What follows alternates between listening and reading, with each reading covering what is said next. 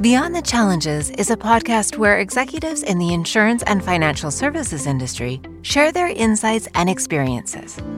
Hosts Kevin and Sandy Doherty talk with today's top business leaders about what keeps them up at night and the biggest opportunity organizations can capitalize on today. We encourage you to listen, share, and subscribe to our program. Kevin and Sandy Doherty each have over 20 years of experience in insurance and financial services, corporate leadership, and executive search. They are the owners of Global Corporate Solutions and Global Corporate Leaders. Global Corporate Solutions partners with organizations to gain efficiencies and contain costs. Global Corporate Leaders partners with organizations to enhance and evaluate talent. Beyond the Challenges podcast is sponsored by Exactuals, perfecting payments and the data driving them. Welcome to Beyond the Challenges. Here are your hosts, Kevin and Sandy. Today we're talking with Reno D'Onofrio, President and CEO, RBC Life Insurance Company, about the trends and challenges and opportunities he sees in the insurance industry. Reno, can you tell us a little bit about yourself and how you got into the insurance industry? So sure, Kevin, thanks so much. So I've been with RBC Insurance for about 17 years now, and I was with another global insurer prior to that. My responsibilities at RBC Insurance encompass really our whole insurance business globally. So in Canada, that's our life and health business, our home and auto business, travel insurance, as well as wealth insurance solutions for individuals as well as group clients. Internationally, we're a reinsurer based in Cayman and Barbados, and our focus is primarily on longevity and mortality businesses in various countries. I do like to give back to the industry, so I'm fortunate to sit on the board of the Canadian Life and Health Insurance Association now, and I was very privileged to have been on the board of LIMRA and LOMA. In fact, I was the chair of that board as well at one time a few years ago, and I would expect that those on your podcast will be familiar with LIMRA and LOMA. In terms of getting into the industry, I'm an actuary by training. So, when I came out of school and wanted to pursue that designation, that kind of naturally brought me into the insurance industry. So that's kind of how I got into the industry, and a little bit about myself, Ken. Reno, all sectors face challenges, but for the insurance and financial services industry, the list seems especially long. Many carriers seem to be struggling to stay relevant, while others are embracing new technology, reimagining product design, and developing strategic partnerships. From your experience, how can insurance carriers embrace innovation and transformation to improve performance and drive long-term growth? Yeah, thanks, Sandy. So, look, the first thing I'd say is that companies need to understand that embracing change and fostering an innovation mindset isn't an optional thing. It's critical to your company's long-term viability. So it isn't a side of the desk job. It's a main part of the core business, and you need to make that part of your DNA. And I think one of the reasons for that is because the attitudes and expectations of our consumers are really changing, and they're changing rapidly. For me, I like to look at other sectors and other industries to give me insight around consumer expectations. And I'd say one in particular that I'd like to look at is the retail space. So, how we shop for things, how we buy goods, food, clothing, whatnot, how we buy things every day. And I look to that as insight around consumer expectations. And when you think about that, and look, everybody who's listening to this podcast is a consumer of something, just think about how the tremendous revolution that's occurred in retail, in areas like simplicity and choice and convenience and how you receive advice. We don't buy anything in my home that, we don't normally buy, or we don't go online and get advice around and get, recommendations and so on. So that's been a fundamental change in the retail industry, and that's what consumers expect. So those experiences are shaping what consumers are looking for from all of the companies they do business with. And of course, that includes insurance. So to me, in order to serve an insurance client's needs and really be there for clients the way they want us to be there, we need to change and we need to innovate. And the ones who do that well and make it a core competency, they're going to be the successful ones in the long run. I am fully convinced of that. How does RBC change their product or investment strategy based on the current low interest rate environment? So yeah, low interest rates. A couple of things, I guess a couple of perspectives here. So it's funny, we always refer to the current low interest rate environment, but interest rates have been low, below historical norms for at least the last decade. So it's not necessarily a new issue, but it is one that's had significant impacts, I'd say, in a few perspectives. You mentioned products. Look, those products that are more interest rate sensitive or basically have embedded guaranteed interest rates in their pricing, those have come under increased price pressure. And we've seen companies take action there and raise their premium rates and so on. At the same time, products like participating whole life insurance, those have become significantly more popular in the market in Canada anyway.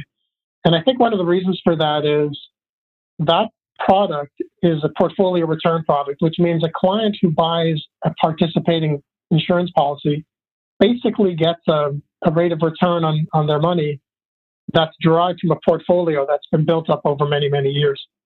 And, you contrast that with a universal life product that, you get new money rates every time you put your money in there. So, of course, portfolio return products are going to give a higher yield to clients when interest rates are declining versus new money. So that's another thing we've certainly seen in the marketplace is much more of an emphasis on participating whole life products and less so around UL. I think from an investments perspective, and I'll speak from the perspective of an insurance company investing its own assets. We typically at RBC Insurance, we wouldn't change our investment strategy when interest rates change. That said, I would say in the marketplace generally, this persistent low yield curve, it limits investment choices. And so you're going to see companies, and we have seen companies, take on, investments in what would not necessarily have been traditional asset segments for them in the past. So insurers traditionally are in the fixed income bond market primarily is where they invest. But, you see more and more insurers investing in commercial real estate, in infrastructure equity. These are areas where insurers are investing these days. And that's part of the reason is because rates are so low. I think the other thing it does, in conclusion, I would say, is it forces a company to be more dynamic and responsive to seek out kind of relative value trades across the yield curve. So, you're sort of liquidating assets. You might have durations where yields are low and putting monies in assets in durations where yields are high that matches your cash flows. So I think you just got to be a lot more dynamic in your approach to investments as well. So, and we're certainly seeing that across the industry as well. Reno, do you see carriers moving to only manufacturing products or maybe in some situations only on the distribution side of the industry? Yeah, this is actually quite an interesting question. And there's been a tremendous amount of M&A activity. I think it comes down to what's your strategy and what are your scale expectations as an insurer or a distributor. So in Canada, we've seen a lot of horizontal M&A activity. We've seen vertical M&A activity. So we've seen insurers merging with other insurers. We've seen MGAs or distribution companies merging with each other. And we've seen insurers acquire MGAs, so sort of vertical acquisition. And there's synergies and value to be derived from all of those. But they're all very different strategies. For us, we invest significantly in our proprietary distribution channels, and we're also very focused on our robust relationships with our independent distribution partners. As far as manufacturing goes, like the actual risk, design, development, and product development, we have an expression around here, and we say, we'll manufacture what we do best, and we partner for the rest. And so we have certain product lines where we take the risk, and we are the manufacturer. And then there are other product lines where we will partner with someone else to take on the risk, and we'll be just the distributor for them. So it really just depends, as I say, on, what's your strategy, what's your scale expectations. And those are going to vary across the industry. What is RBC doing to stay relevant in the current insurance landscape? Yeah, so a few things. What I'd say is when I think about RBC Insurance's competitive strengths, first and foremost would be our brand. RBC is a huge brand in Canada. In fact, it's the most valuable brand in Canada. So that's one. I'd say our financial strength is a huge competitive advantage. RBC is a top 10 bank globally. So it's a very, very large organization with access to lots and lots of resources. I'd say other competitive strengths we have are really around the breadth of our product offerings. I mean, we offer solutions across a wide range of product lines. And critically importantly, we put the client at the center of everything, and we give consumers a choice of the channels they want to deal with us in, and they want to purchase through, and they want to get service through. So, that can be online, that can be through our own proprietary distribution channels, or it could be through third-party advisors. So we'll deal with the client wherever they want to be dealt with. And so given that it's a robust business model, so some of the things we focus on then are, let's make sure we're giving the best advice, giving holistic advice, and making multi-product solutions available to clients. So really differentiate on advice and have great solutions to back up that advice. That'd be one. I'd say we've been very focused on digitizing our business model to really make it easier for clients, for agents, for partners, anybody to do business with us. We've made it just a lot easier to do that. And I'd say the third area that we focused on has been around really value beyond just pure insurance. So we offer, for example, industry-leading health and wellness offerings to the marketplace that are a natural complement to insurance and are really a win-win for our clients. It helps them to stay well and stay healthy. And obviously, of course, that has a positive impact on our insurance business as well. So those are some of the areas that we focus on that we think are relevant and meaningful for consumers so that we can stay top of mind for them as they're thinking about their insurance needs. What is your opinion about the future of insurance regulation and compliance in Canada as we know it today? Yeah, I mean, look, this is a very timely topic as well. Regulations, plays a fundamental and active role in our future, and really in all aspects of our business, from beginning to end, from marketing and distribution through to claims and everything in between, back office operations, everything. Certainly a key focus of our regulators in Canada has been around fair treatment of customers. And while that is a focus for them, it's also driven a bunch of other areas for greater oversight by our regulators. And so that includes things like advisor compensation practices, accountabilities for oversight of distribution and licensing and so on. So those are some of the areas they're focused on. I would say that it's evolving as well. Like some of the expectations of our regulators are very clearly defined, like around things like privacy, it's very clear, or around licensing requirements. Those are very clear requirements. And then there's other areas like around technology, around data, around, say, use of artificial intelligence in underwriting or something.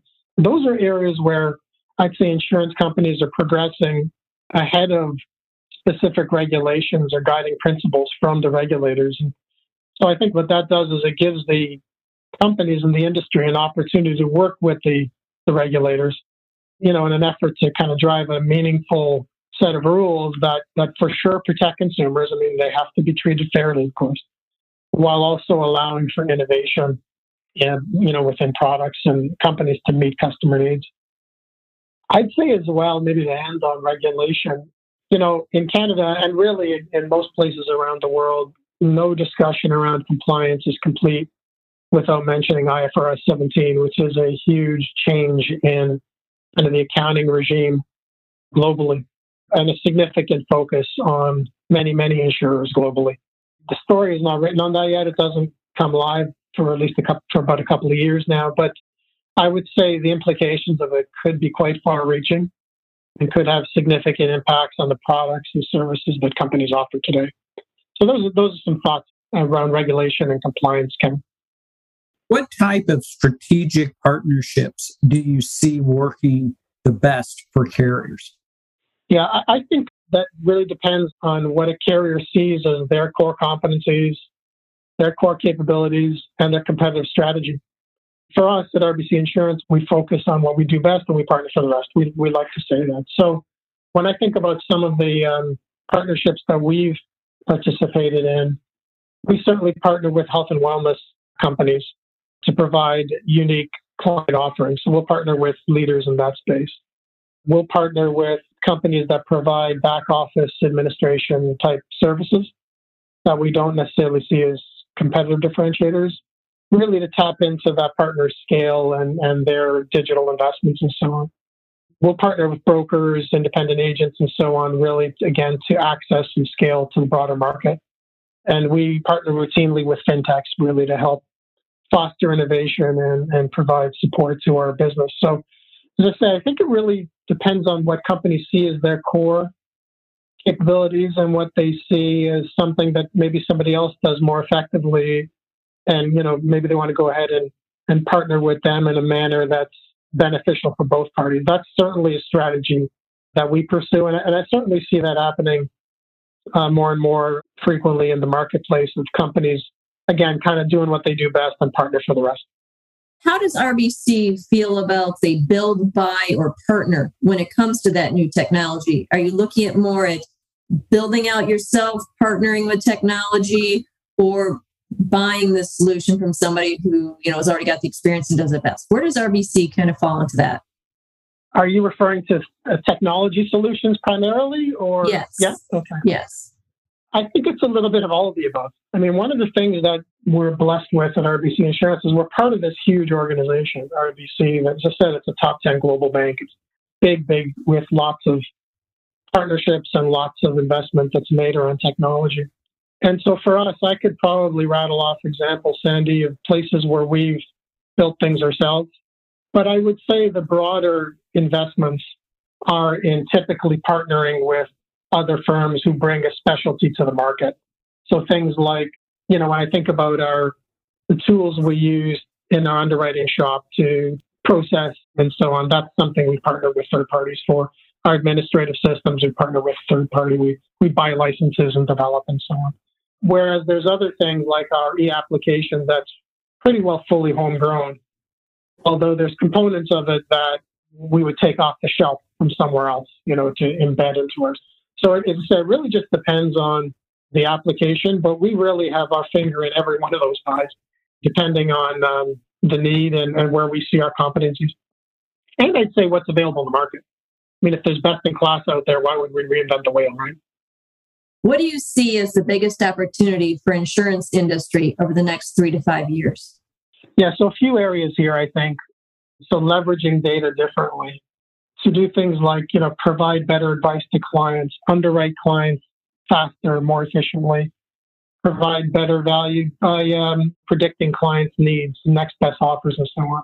And just a whole host of opportunities that emerge from companies sort of taking control of the data they have and seeking insights from it. So that's a huge area of investment for us and across the industry. I'd say another area is around product innovation. Making sure our products are designed and priced in a way that's relevant to clients, relevant to consumers. Are we providing solutions that clients need in a manner that they want to purchase it, that they want to learn more about it? I'd say a third area is around advice and distribution innovation. So really around, like I was talking about earlier with retail, really innovation around making it easier for clients to learn about what their needs are, learn about the solutions that are available to them on their own terms, at their own convenience, whenever they want. And I'd say probably a fourth area would be around optimization. So making business models and back offices more agile and efficient. I mean, for sure, that's good for the bottom line, but typically makes things faster and better for clients. So I think the common denominator in all of those things, be it data innovation or product or advice or optimization, is clients. Better insight, better relevance, offering solutions to clients on their terms and advice on their terms, making it easier for clients to work with us. So that's really the core around those areas. And again, I dare say that would be pretty consistent across the industry, I would think. What is the best decision that you made that had a positive impact on your career? Yeah, that's a good one.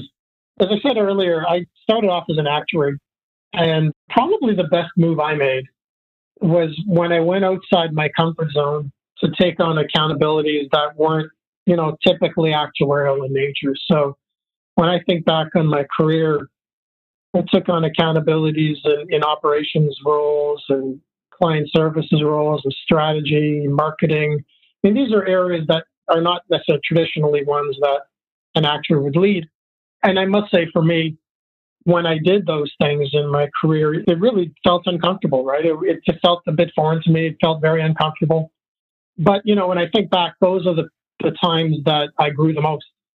And those experiences made me, I think, a better and more well-rounded leader. So for me, I think it was really about taking a chance and going outside my comfort zone to do things that were not necessarily the traditional path. And that's kind of what's made probably the biggest difference for me. And what advice would you give to somebody looking to get into the financial services or insurance industry? Yeah, so a few things. I mean, first of all, I'd say to people, and I get asked this from time to time, I'd say pursue something that you are intrinsically motivated by. Or in other words, you want to do something that's going to get you out of bed in the morning, as they say, right? Not necessarily just, driven by other things, but rather what actually motivates you. And so, when I think about myself and the insurance industry, I mean, what the industry is really about is it's making promises to clients. And the promise is that we're going to be there when clients need us the most, maybe at a time when they're going through the most challenging times of their lives.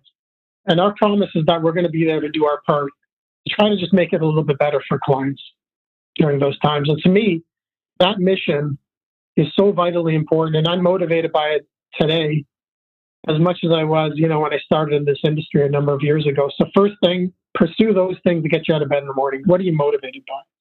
The second thing I'd say is, if you were to look at, say, the insurance industry is, I think people think that it's a relatively narrow skill set that's required. People might think it's, insurance agents or, actuaries or underwriters or maybe claims adjudicators. And of course, we need all of those skills.